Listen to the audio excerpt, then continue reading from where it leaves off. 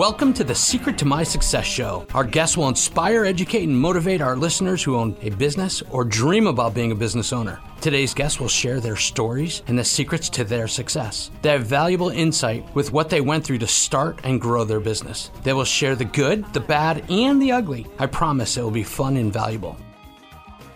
Hi, this is Alan. Good day. Welcome to Secret to My Success. I'm here with my buddy, Mr. Luis Alicea. Finally said it right. I'm never going to say it. I just did it once for you, but you're Louis to me. Hello, everyone. Have a great day, and we're happy to be here today. Excellent. So we have two incredible guests today that are going to give us the good, the bad, and the ugly about their restaurant and the restaurant business. It's going to be fun. It's going to be exciting.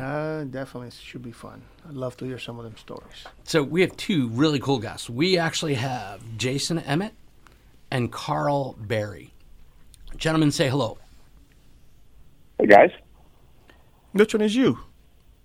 That was Jason. Good afternoon. That's Happy cool. to be here. Okay, good. We're so glad you're here. So, Jason, I've got to tell you, a lot of people know the Emmett name for many reasons, and I met your dad, who was a really good guy, many, many years ago, over at the Duffy's on Hypoluxo and Congress. I forgot you knew him. Yeah, I knew your dad. So let's talk about this. So your dad has a really cool vision, and I remember reading about it, that he was actually taking these distressed restaurants. I think that one over there on Hypoluxo was a former RJ Gators. Glory days.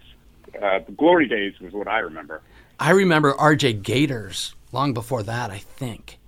Oh, Yeah, you're right. it was a Gators and a Glory Days. You're right. Right? So I figured I'm a couple weeks older than you, but yeah. So let's talk a little bit about your dad, because I have a feeling that your dad was a pretty big role model and inspiration for you in the restaurant business. Yeah, I mean, of course, for sure he was. He was the reason I got into this game in the first place. Right? So tell us a little bit about your dad's background. What made him decide to start trying to do this with, like I said, going into these properties? In fact, the one on Boynton Beach Boulevard and Jog Road was an old steakhouse. Mm-hmm. It was Richard's Steakhouse. Now you're stretching my memory, but yeah, he, my dad had a long career in restaurants, going back to New York City, where he worked for a company up there for the better part of his career, and then in around 2001, decided he wanted to venture out on his own, and had a vacation home in Florida, and started looking around Florida for a small business to buy for himself, and that's how he came across what was then called Duffy's. Well, it was just Duffy's Draft House at the time. Okay. So it's funny, I went into Richard's Steakhouse once, and I promised myself I was never going back. I've never been. I've never eaten there. It was vile. I mean, it was overpriced. It was disgusting. I'm so glad they didn't turn the lights on, because I would have saw what I was eating and I might have left. Wow. I didn't know it was that bad. It was that bad. But everybody said these great things about it. Like I said, I went in there once, I think, for an anniversary. It's like, I will never go back there. Got to ask you, do you have you ever had the fear? Because obviously there's a reason why a restaurant probably went down, and you're taking it over and kind of like give them a new facelift and make it better. But you always think about, okay, what's the reason why they went out? Was it location was bad? Was it the food was bad? Was it the service? And then you coming in and you taking the same building and you probably give them a little good facelift. Does it ever appear to you, okay, is it going to work? Because this location didn't work before. And that's something that, because I always restaurants I always like, but I don't want to get into it because I know I used to have one and it was a headache. But does that ever cross your mind on is it going to work because this was a bad location first or no? Yes, every single time, only every time. The idea is, you have to sort of go in believing in what you're doing. And what we did back then, you're talking about the Duffy's days specifically, because Alan's right. The sort of business model was always taking distressed locations, right? Existing restaurant locations that had gone out of business. So we always had to go in believing it went out of business for a reason other than the location.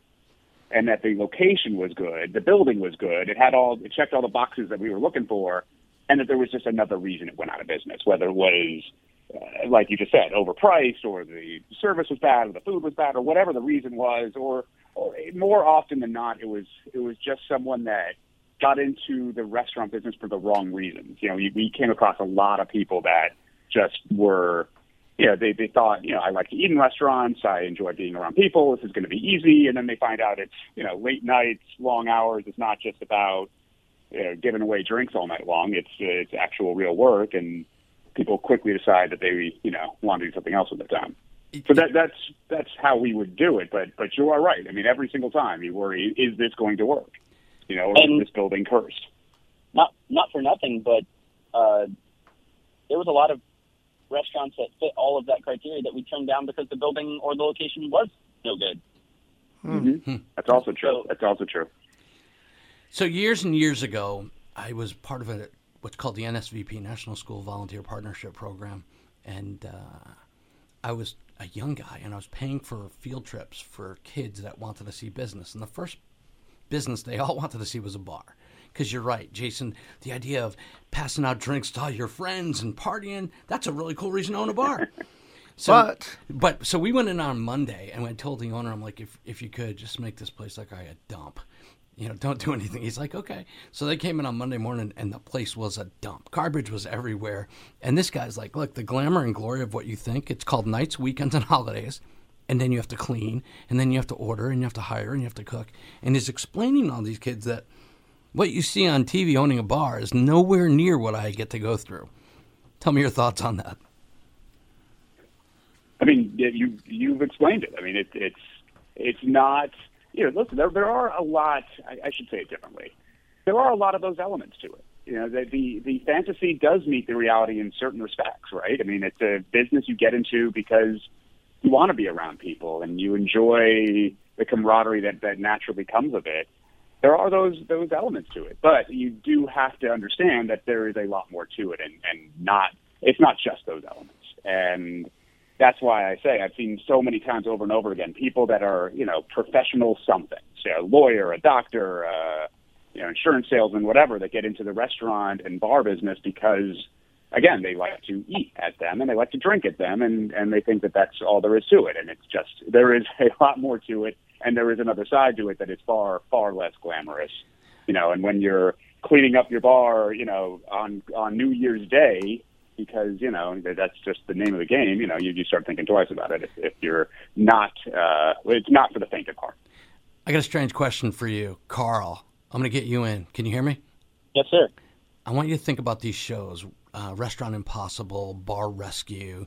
I know a lot of it's some drama for TV, but when you walk in there and through this eyes of the camera and you see what's involved and owners that are doing crazy, stupid things, it actually opens your eyes as a patron as to what you should be looking for. How has shows like that affected your business? Well, everybody thinks they're a critic.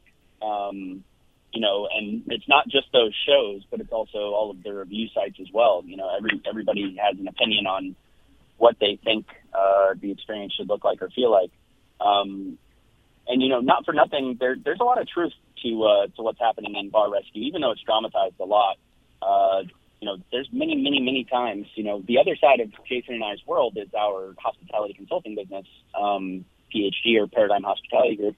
And that's exactly what I do. I go in and I do an assessment of the business based on just first glance, right? Hey, efficiencies are wrong, or, the inconsistency in recipes, or, sloppy staff, or managers sitting at the bar drinking. That stuff really happens. So it's changed our consumers' perspective because they're just more used to seeing that stuff now through a lot of different lenses.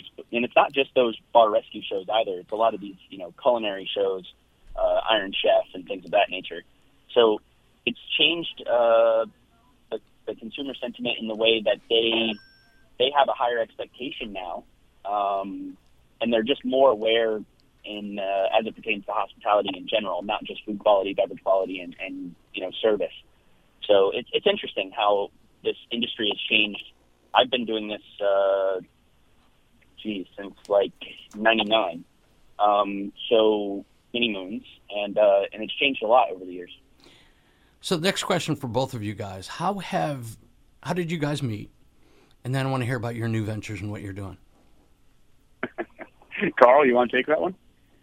No, I'm going to let you do it. Go for it.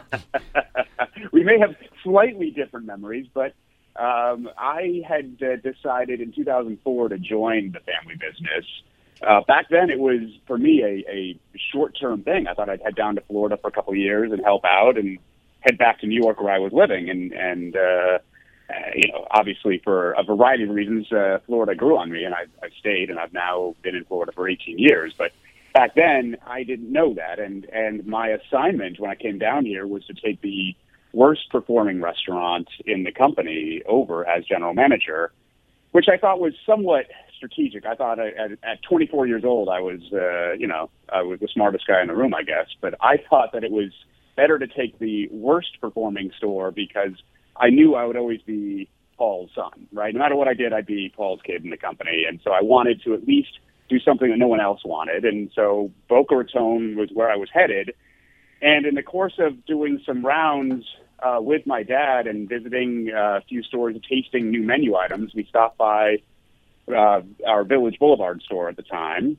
And it was after a long day of tastings where, there was just, you go around and do these tastings and you're being very picky. You're picking it apart. You're trying to see, what chefs are doing what and where did they miss and what ingredients did they get wrong, and just to try to correct things along the way. And in the course of that game, Carl was a relatively new assistant chef at the time, and I was a brand new GM down in Boca. And here comes Carl after we sit down and order our food and whatever it was. If there was issues with it, I don't remember. I'm sure there were. Carl was right there saying, instead of giving a list of excuses, was sitting there saying, hey, no problem, got it. Mm-hmm. Thank you, got it, move on. And I remember sitting there thinking, wow, this is kind of the guy I could use down in Boca. And so that was how that happened. But Carl, did I gloss over any important details there? No, other than the fact that I missed that chef meeting where we reviewed all that food because my friend turned 21 and I took him out to a strip club. I mean, no. I completely overslept and didn't make the meeting and totally was blind preparing all that food. And it was a rather terrifying experience sitting down with your father and having to go over all of it. Those details I didn't have back then. But needless to say, I thought he was the right kind of guy for my operation. Not knowing about the strip club. Now I feel even better about it. So was that part of your review, Carl, that they gave you an annual review and thanked you for the stripper opportunity? Yes, no? That's good. No. It was interesting. And all of that was correct. I had actually just moved my life down to Wellington for the opportunity to go into management with Duffy's. I had opened the Duffy's in downtown Stuart in I think it was October of 2003 or something. And after a year there, I was looking to pursue hospitality management, and Duffy's was opening a brand new store on Village Boulevard. And it was kind of, the deal was, move your life down to Palm Beach and we'll give this thing a shot. And that's, it wasn't even a couple of months later when I met Jason. It's funny because I met you, Carl, at Duffy's many, many years ago, and a lot of your family members, I think including your wife, all used to work at Pete Rose that I used to drag my kids down to the restaurant down in Boynton. Yeah, that's true. Both Kara and Katie, my wife, both worked at Pete Rose there. I think what was that, in the Marriott, what's now the Marriott there on Congress. It's now a daycare. It's official. Because I think it was kind of a daycare when the girls worked there. Sorry. That was bad. But yeah, I love that place. It's funny. It was just nice because everybody kind of knew who you were and everybody took care of you. And, the idea that, the food was okay, but you could always get in, which is kind of scary. It's not good that if you can get into a restaurant on Friday night, what's going on? You shouldn't be able to walk in and sit down at a restaurant on a Friday night, right? Depends on what time. That is a scary thing. That right. is a scary moment to walk into an empty restaurant on a Friday. Right. It's kind of crazy, especially with the TVs. It's funny. I was in there and I was friends with one of the managers, and they were having a Super Bowl party, and Pete was coming in, and their DJ didn't show up, so they asked me to MC their Super Bowl party on the fly. Had to be fun. I did have fun. I wish I had a little more time. We could have had a little more competition. I like it when you just shoot from the hip, Right. So, guys, let's talk about your new venture, and I can't wait to talk about Woo socks too. So let's hear about this. What are you guys doing? Well, I guess to catch you guys up, because we talked a lot about Duffy's, in 2019, I made the decision that it was time for me to step away from, the day-to-day management of Duffy's. I had been running the company for the 5 or so years since my dad passed away. And, for a variety of reasons, it felt like the right time to sort of step away and step into my own world. And remember, I had only planned to come down and work in the family business for a couple of years, and it ended up being closer to 15. So I didn't have a truly defined plan of what I wanted to do, but I knew I wanted to go out on my own. And so after that decision, my first call was to Carl and said, listen, I think it may be time. And he was right there with me. Hold on one second. And before you step forward, let me ask you, how did your family take it when you said, look, I'm stepping out of Dad's footsteps? And you're like, once again, your dad was such a great guy. He was amazing. What he did for the community, for the employees, he really was a great guy. But you're telling your family now you're separating from the family business. How did that work? It wasn't a total shock, I think. Their initial reaction was one in which they asked me to stay on as sort of a figurehead, my words, not theirs, because I had, following in my dad's footsteps, I had sort of taken over his role as the face of the company. And, I had done all the sort of required press interviews and newspaper stuff. And so they had at first asked if I'd be interested in staying on and doing that. But the problem for me was just that would have been a great retirement job. If I was at the end of my career and felt like, I could, work part-time and go around, shake hands, kiss babies, do a couple interviews and play golf, that'd be great. But I just felt like at the time I was 39 years old, I thought I had at least, one good act left in me before I did something like that. And I don't golf. Okay. So I think that after some conversations, there was definitely some concern about the public perception of it and how it would appear and who would step into the role, et cetera, et cetera. But, they ran a search, found a very qualified replacement for me. And, he was very gracious in the transition, offered, in my brief interaction with him, offered to, ask me the same way I would have asked, someone in I guess in a similar way, let me know what you see out there and I'll be the first to jump on it. And I told him, listen, Joe, I'm going to be your favorite shareholder of this company. I'm not going to set foot in a Duffy's. You're never going to hear from me. I'm going to fade into the woodwork because I just didn't think that would be right. You can't, he would just be so set up for failure if I was going to keep walking around and, people are going to start, coming to me saying, hey, the new guy's picking on me, help me, So Right. I thought it better just to, fade into the woodwork and go on and try to, carve my own path at that point. So your decision was the right one? I think so. I mean, listen, the end of the story is not yet written, but I have been thoroughly enjoying these days. And you could cut that both ways, right? Because, 2019 famously preceded 2020. And it became immediately apparent that it was not an ideal time to either be the CEO of a indoor sports-themed concept when sports had been shut down by COVID and indoor dining was all of a sudden out of fashion.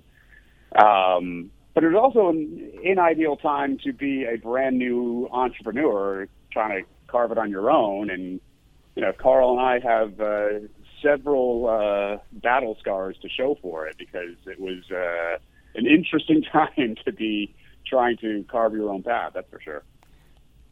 So you guys are partners, correct? Correct. So it's really hard to find a partner that has the same work ethic and values that you do. So sometimes there's this incongruity between partners. And I think it's really, my opinion is having partners that are a little bit different, not always alike, so that you can get different perspectives. Tell me how you two complement each other. I think that's an excellent way of describing it. I would share that view, that it is extremely difficult to find business partners in this world that are both of those things. And I think those things are critically important, right? To find people who are philosophically aligned with you, right? And I think one thing you could say for sure, Carl and I are extremely aligned philosophically. We understand the type of culture we want to engender in our company, right? And it's the same one that we grew up in, right? It was my dad's culture before us, and it's one of, treating people well and doing the right thing and, knowing that long term it'll pay off, or that, investing in the quality even at the, short-term expense of profits. These sorts of philosophical beliefs, we don't even have to talk about them, because Carl and I, we're always on the same sheet of music, that way. With that said, I think, it's also as important to have complementary skills. And, Carl is extremely strong where I am weak. And I'm not sure the inverse of that is true, but certainly, Carl's strengths compensate for my weaknesses.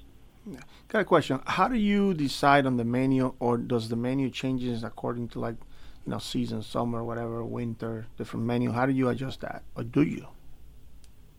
I mean, it depends on which concept you're talking about, right? I mean, we've been involved in several now. We came from Duffy's. In the course of our projects since then, we've done everything from casual dining to fine dining to a brewery restaurant concept that we're still owners of. And it's, so yes, I mean, the answer is yes, you have to change menus. You don't always have to do them seasonally. Carl has much more of a culinary background, and you could probably speak to this better than I could, Carl, in terms of, philosophy around menu changes. Well, there's a couple of different things that come into play, right? You take the data that you have, what is selling, what's not selling, and then you absolutely take seasonality into account, right? So if you're going into the summer seasons, you're going to look for lighter dishes. We're close to the beach here in Vero Beach for our American Icon Brewery location, so we start incorporating some more seafood items.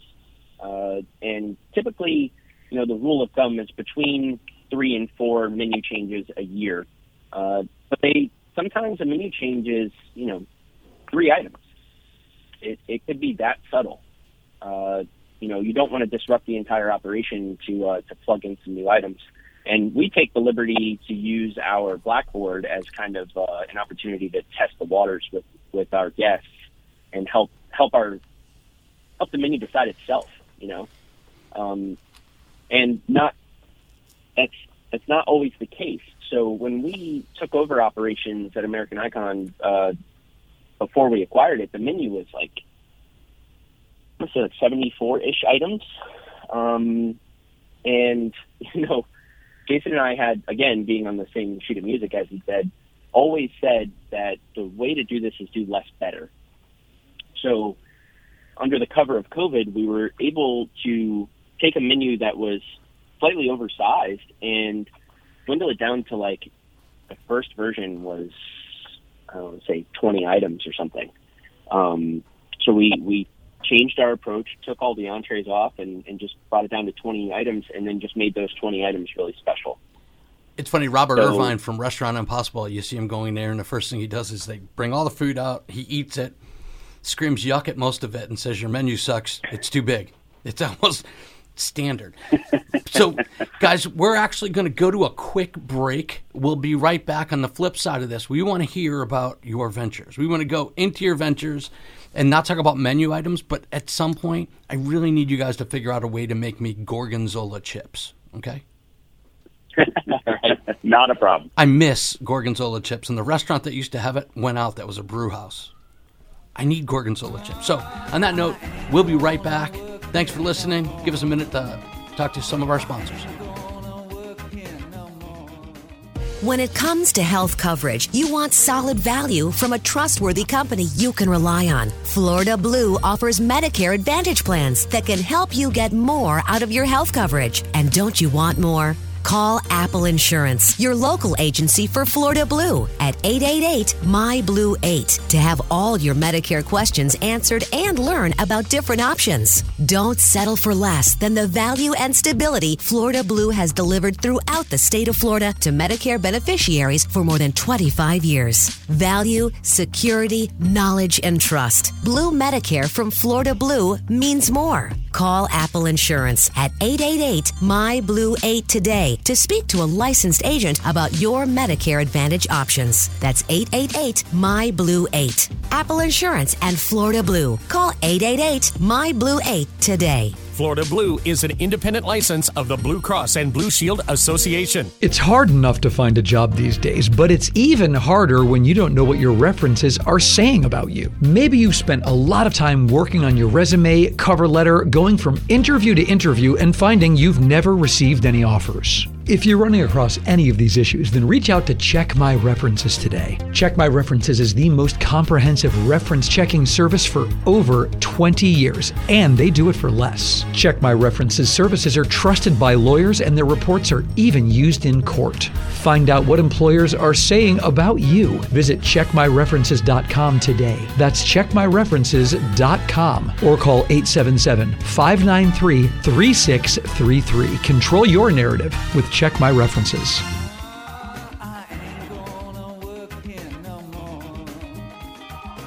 Welcome. This is Alan, Secret to My Success. We're back on our break, and we are here with Jason and Carl and my buddy Luis Alicea.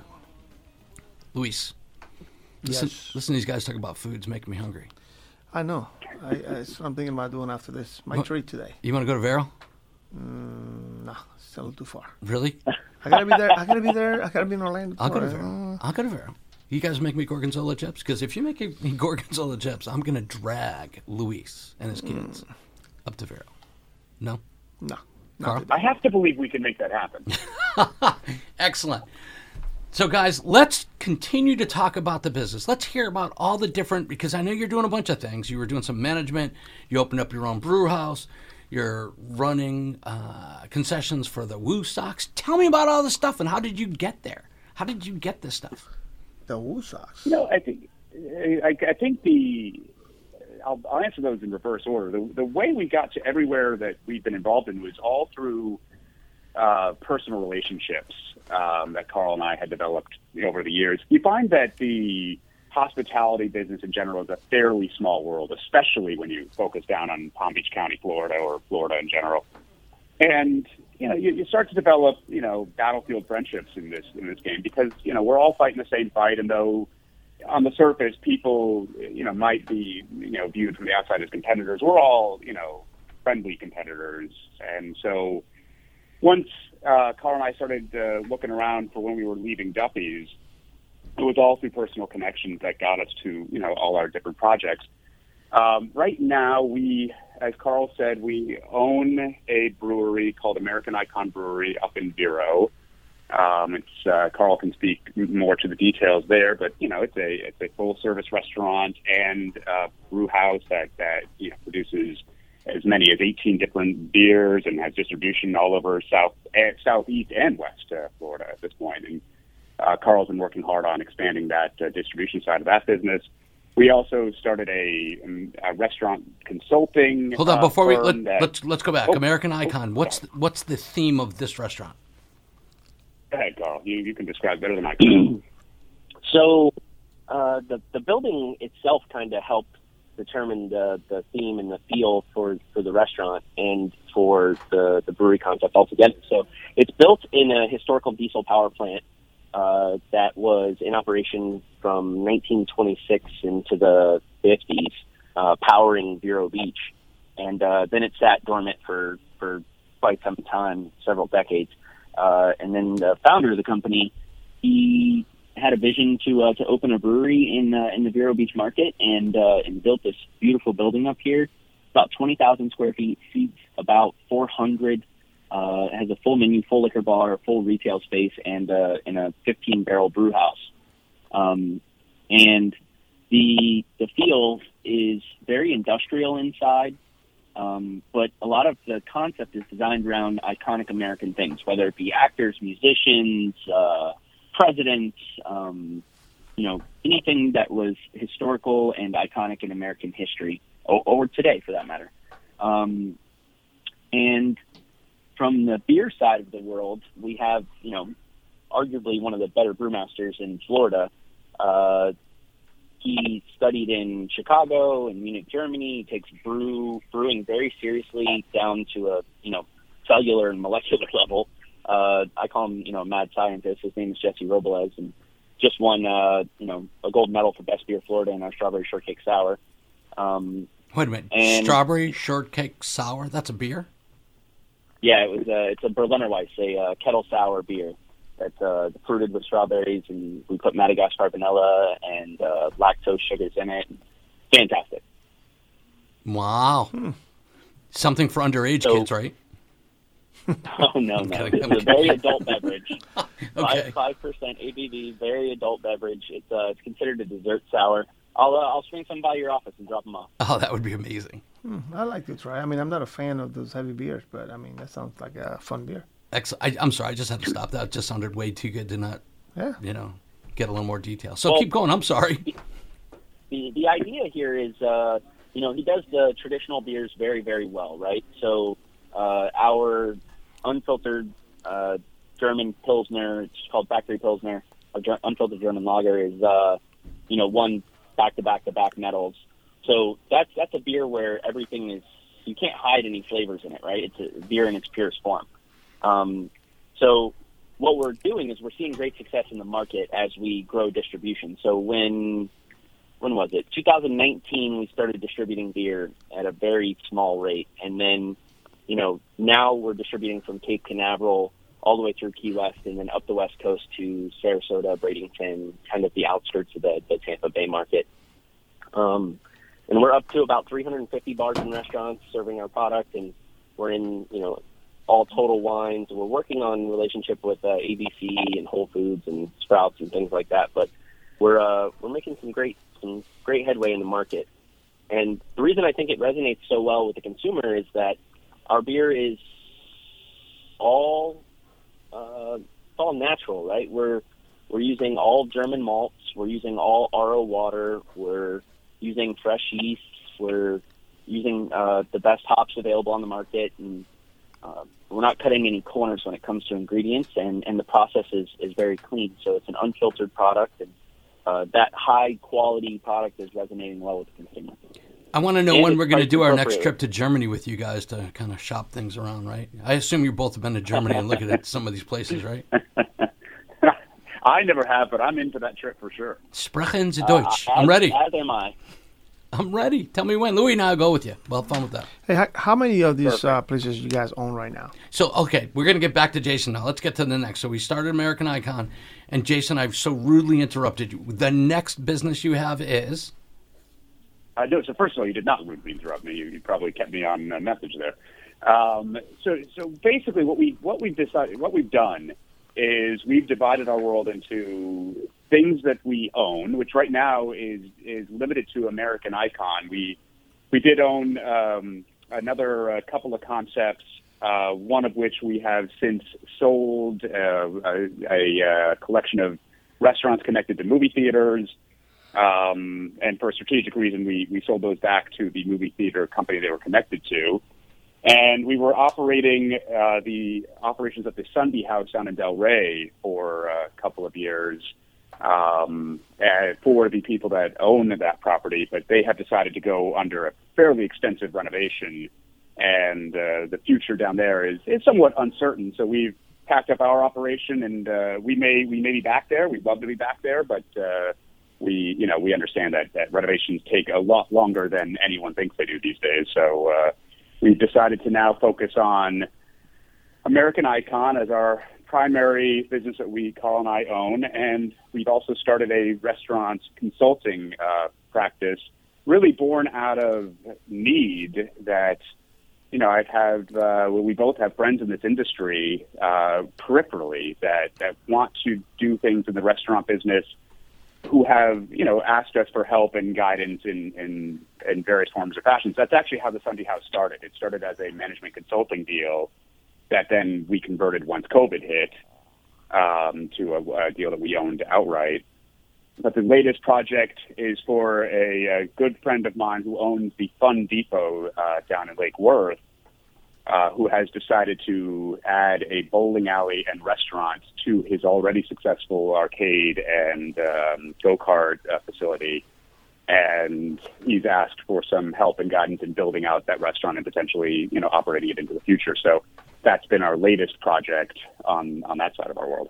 So my kids had a Fun Depot party when they were young. It was a pretty cool place back then, but... Still is. Yeah, it's a great place.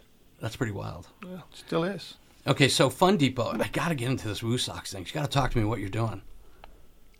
So the Woo Sox is an interesting thing. So the other thing that happened when I left Duffy's, I sent out an email to all my friends and colleagues. It wasn't to solicit opportunities so much as to just let everyone know that, hey, don't email me at my Duffy's email anymore, and to let everyone know what was going on. And I got a call from a good friend of mine that I've known since I basically was in high school, who owns and operates the the then Pawtucket Red Sox that were in the process of moving to Worcester, saying, hey, this is great timing. Now that you're not running Duffy's anymore, we're about to open up a brand new ballpark in Worcester, and we could really use some help on the food and beverage side. And then, so I said, sure, great. I'm happy to consult for you guys and pipe them back. Then COVID hit, and what was supposed to be the final season in Pawtucket was canceled. There was no minor league baseball in 2020. And they, in order to, which was noble, they really wanted to not eliminate any staff or reduce any salaries, which was unique. And I think, only they did it in minor league baseball. And the way they did that was they turned their ballpark in Pawtucket into a restaurant, and they made it a sort of pop-up restaurant where we brought tables out literally into the outfield and turned the entire full-time front office staff into waiters and bartenders, and that's where we got involved. And hold on one second, Louis. Did you know that? No idea. Really? Now let me ask you. So doesn't Larry Lucchino own the Pawtucket Sox or the Woo Sox? Mm-hmm. Yes. Yeah. Not sure 100 what percentage, but I thought he was part owner at one point. So was he involved in this conversion, or did he come in after they moved to Worcester? No, so I didn't know you knew the name. So yeah, Larry Lucchino owns. There's not too many names that Alan don't know. I'm a diehard Red Sox fan. Okay, especially when they had the B in the front. Right. So for my Yankee fans, I tell them the B is for Bornstein because they're not smart enough to understand that the Red Sox is a good team to follow. Well, then you know the players already. I did. Larry Lucchino owns the team. And a guy named Charles Steinberg is the president of the team. And those were the guys who called me. I've known them pretty much my whole life. Larry Lucchino and my grandfather were best friends for the better part of 30 years. And we've all stayed in touch. And I used to hang around these guys when I was a kid.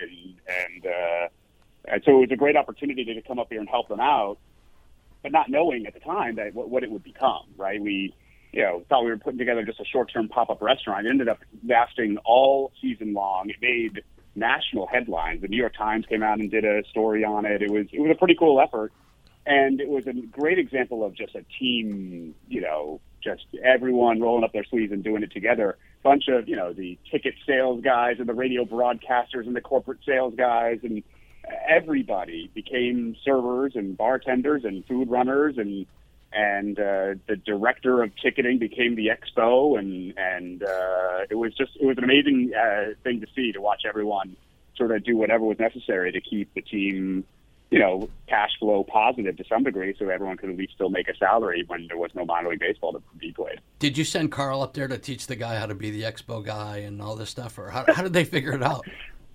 We spared Carl from that effort.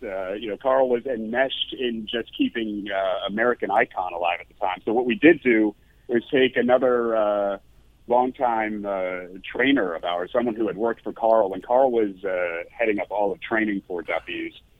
we had a group of trainers that would go with him, and we took one of those guys and brought him up and his wife, and they became our trainers, and they taught, they gave everyone a crash course on how to take tables and how to open bottles of wine, and off we went to the races. And since then, I've stayed involved. So that was supposed to be just, I guess, a short-term thing. But since then, I've stayed involved. Now that the team has moved to Worcester, helping them oversee their concessions. They have a concessionaire. We are not the concessionaires, Carl and I. I just simply come up here and help oversee the food and beverage operation and translate for Larry and Charles and the rest of the leadership team here. Restaurant, food and beverage can sometimes be a bit of a foreign language if you don't have a significant background in it. And that's what I consider myself, a translator as much as anything. I'm familiar with Worcester. When I played actually with the Red Sox in '95, that's actually where I live. Then I used to call it Worcester. Worcester, right. A lot of people do. It is not spelled the way it sounds. Yeah. And how many people call it Peabody? Massachusetts? Isn't it Peabody? Isn't it Peabody? I heard it. I heard it too. Right? They name things really weird in Massachusetts. So how long did it take you to figure that out up there? Who, me? Yeah. Not long. I as it so happens, I went to college in Worcester. My 20-year reunion just passed, so I'm at risk of aging myself a little bit. So this was something of a return to a town that I remembered from 20 years ago. But, I had learned how to say it some time ago. So first of all, it's not Worcester, it's Worcester. Worcester. That's true. That's right? Correct. Okay. That is technically correct. Worcester. The only thing I remember was a lobster shack on a turn over there getting off the highway, and I used to tell the owner, every time after we play a 1 o'clock game, I need 2 lobsters, two pounders, and he had them ready for me. Really? Yeah, every single time. You had some pull as a player, didn't you? Well, it's a little bit, just a little bit. Okay, but you coached for the Red Sox too. Yes. But those days, no, I'd stayed downtown in Cambridge and didn't want to go that far. Oh, okay. So Worcester is nice for you because they have that little airport. I call it the pregnant Taco Bell. It's like 2 terminals. Boy, a guy that really knows Worcester. I do. It does fly direct to Fort Lauderdale. I have never done it because the flights are like at midnight and 5 a.m. or something. So I choose to go to Logan. I'm telling you, I love that airport. I think you could park for free now. It's pretty amazing out there, and it's super simple. I mean, if there's a log jam, there's 4 people waiting to get through. In all these ventures you've done, give me a headache situation, a situation where you say, like, what am I getting myself involved? Why did I do this? Oh, boy. You don't have to go 10 or 20. I just need one. Okay, and by the way, guys, I don't want to hear about anything between the 2 of you that gave you a headache, okay? That didn't sound right. Boy, how much time do you have? A headache? A headache in particular. Carl, help me out here. The one that you say, oh, my God, what am I doing? Oh, I mean, I can tell you about the worst day in my career. That classifies. It was when Duffy's decided to, do 25 boneless wings for $9.99 for the Super Bowl. I remember that one. You run out of wings? It was, out of every piece of protein in my building, I was giving out cases of beer to people as I was apologizing. I'm like, here, take a case of beer. I'm so sorry. Really? And people were mad. I don't want the beer. I want the wings. Jason, did you know this, that he was giving away cases of beer? Oh, God. I didn't know that, but I was around for those days. I got stuck in one of our restaurants. So it was so badly backed up that people were waiting in line past kickoff, which is, just a disaster. Right now you're causing people to miss the beginning of the Super Bowl. And we just started auctioning off wings. It was just, who cares what kind of sauce you ask for? I've got barbecue. Who wants it? Great, you're out. Next. Who's got wow. Yeah, that's definitely a headache. That was one we did not repeat. I remember, if you're talking about worst days of careers, mine was probably 2006 World Cup U.S. versus Italy, where I foolishly thought that soccer would just not bring a crowd. And boy, was I wrong. With 5 servers and a restaurant full of people, it was a utter catastrophe. But, these days, they come and they go. And in the middle of the battle, you do think those thoughts, Luis, like you said, what am I doing here? Why are you doing this? But you inevitably get to the other side of it, and you have these sort of war stories, for lack of a better term, that you almost look back on fondly. Though I would not want to relive the 2006 World Cup nor the 2012 Buffalo Wing disaster. But I don't know. There's something about fighting through these battles together. It does build a sense of camaraderie. I still remember the staff we had on those days, the servers, the bartenders, the cooks that all sort of soldiered through it together. And, I think that's part of this business that I have come to love is the memories you form, the friendships you form, and so that it stays with you. I guess it's kind of like playing baseball. You're going to make mistakes and you're going to learn from them. And I think you become a better after you make those mistakes because it teaches you for the future. But now, on the other hand, what scenario or what situation you feel like, wow, we feel so grateful we did this and we helped this? And can you name one? Because there's always got to be one that said, "What I'm proud we did this." So you're not a golfer, and it could be that I overhit the ball, it hit a tree, and it landed 2 inches from the cup. We call it the near miss. So what is it that you actually came upon as an accident that you said, "Wow, that's incredible. We need to do that"? That's a great question, and it merits a better, more thoughtful answer. Things that we sort of stumbled upon that were fortuitous in nature. I'm leaning on you, Carl. I would say, American Icon Brewery, because really that also was another thing that was born from Jason's exit email. And Jason called me. We were actually in the process of building our concept that was associated with the movie theaters from scratch.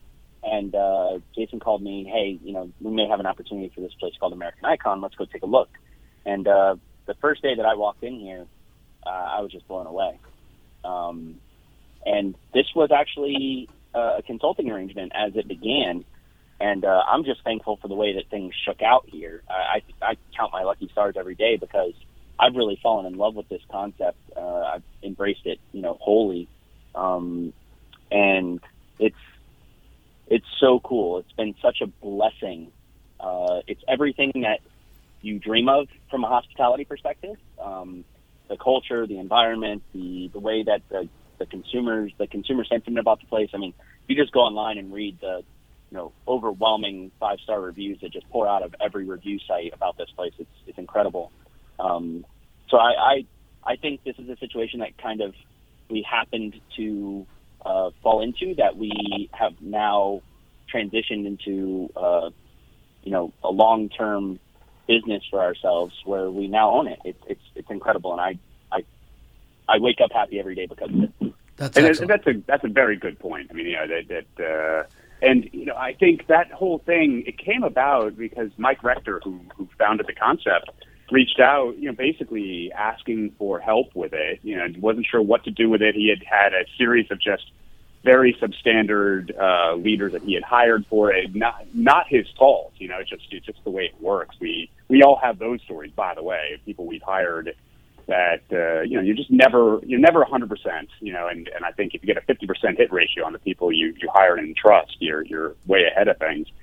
Or you're batting 300 to use terms Luis will be more familiar with there. I think that would even be a success. And I think that when it came to American Icon, I went and took a look at it.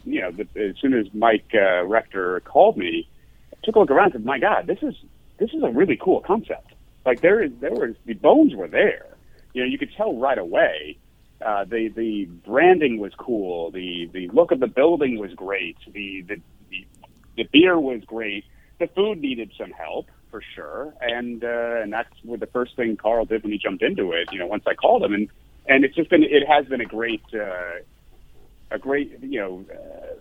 positive that has come out of all the negative that came from COVID. The best thing that happened, I think, was that we came to be able to be actual owners of the concept, and now we're in a position to start thinking about expanding it. Where for the better part of 2020 and even into 21, it felt like, and Carl and I talk about this all the time, it just felt like survival mode. How do we make sure this thing survives? Because we both knew it was something special, but so we got to protect this. We're going to talk about survival mode, okay? Like when you open up a business, it's like your newborn baby, you have expectations, all these things you expect to happen, you want to happen, you're going to nurture it. But at some point, you guys have had to make the tough decision to say, we're not doing that, okay? Even with the movie theaters, probably easy because nobody's going to movies, made it a little bit simpler. But when you figure out that you are going to cut your losses and stop a business, how hard is that for you? I mean, because a lot of people, they drive it all the way down to the ground until they're broke, and that's it. They're done. I can speak to that. I think because I went around as we were breaking these places down and kind of closed the book on them. Some of them, it makes all the sense in the world, and it's very easy to do, right?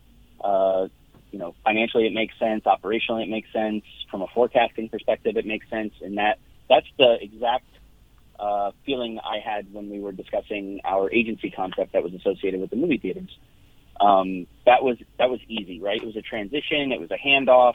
It was a transaction. It made sense on for both parties. No hard feelings. But that's much different when it comes to us. We actually are just finalizing the sale of our Fort Lauderdale location for American Icon.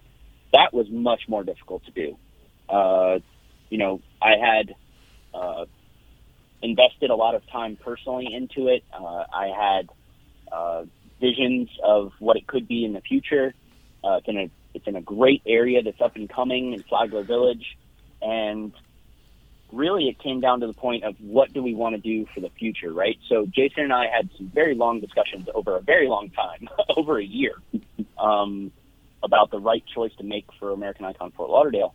And ultimately what it came down to was, what do we want to see the future of American Icon look like? And that future was us investing more into the distribution of our beers that we make to the both on and off premise locations throughout the state. So growing the brand in that way. So we basically decided to sell Fort Lauderdale and then reinvest that money into growing distribution. So it was painful to do because we had brought people in to run that location that were near and dear to us, that we had relationships with for a long time. And we actually transferred one of our chefs from Fort Lauderdale up to Vero Beach, moved his life up here so that he could continue working with the company. So sometimes it's painful, and sometimes, it makes a lot of sense. And one thing I would add to that is the hardest thing to do sometimes is just to take ego out of the equation, right? And just say, listen, this is the right move. Go back to this, even the agency thing, which Carl's right. That was an easier decision to make, but it was a brand that we had created. We had built that brand from scratch. We had created the logo, and it is, you described it well. It's almost like a child, right? That didn't exist, and then it existed, and right. There was nothing in between other than just some thought and some hard work. So walking away from it, while it makes sense, you do have to take your ego out of it and say, listen, this is the right move. Financially, it makes sense. Operationally, it makes sense. When it comes to American Icon, it makes sense. Even though I believe that we could have made a go of it in Fort Lauderdale. It was just before its time. And Carl's right. It's a great area. It's a developing area.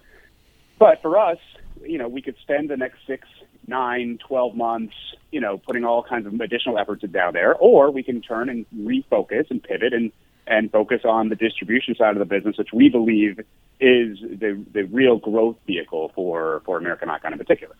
So we're down to our last 2 minutes, and I've got one quick question for both of you. Give me a pretty quick answer. So you had a competitor, and like you said, you guys are all working together. Your enemy is my enemy. And when Due South closed in Boynton Beach, how did you guys take a look at that? I mean, they seem to have a real successful operation and closed. That was a surprise to me. I mean, Carl, you probably know more about that than I did, but I was very surprised by not only the fact that they closed, but how they closed.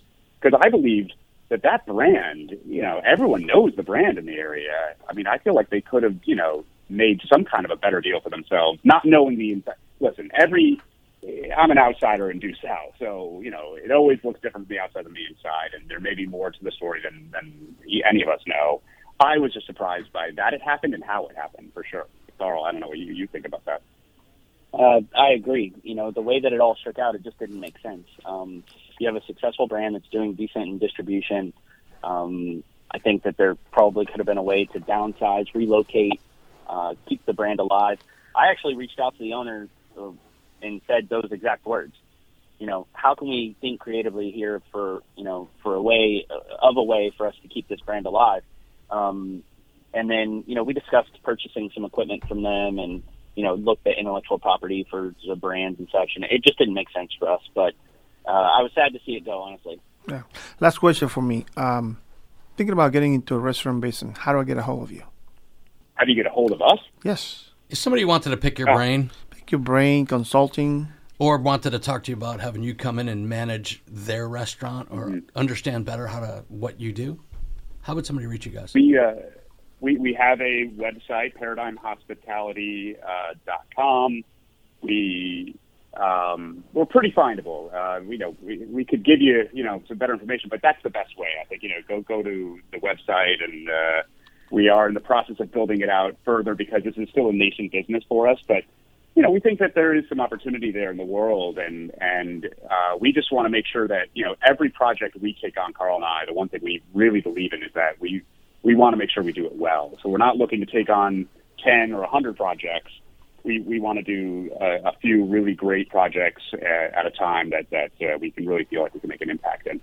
Hey, guys, American Icon, how do they get there? What are your hours? American Icon is open 7 days a week. We open at 11:30 daily and close at 9 p.m. Sunday through Thursday, and then we close at 10 on Friday and Saturday. The brewery business is just a different world, so the hours are a little bit different than your normal restaurant locations. And the location is 1133 19th Place, Vero Beach, Florida. It's basically if you take 95 north from South Florida to Highway 60, you can head due east. It's Highway 60 and the railroad tracks. Guys, we can't thank you enough for being on the show. We appreciate learning more about you. What you guys are doing is absolutely incredible. Jason, you continuing in your father's footsteps is just a really cool story, and we appreciate you being here. Well, thanks, guys. Appreciate it. Appreciate you having us. Thank you, guys. Thanks for listening to The Secret to My Success on Legends 100.3.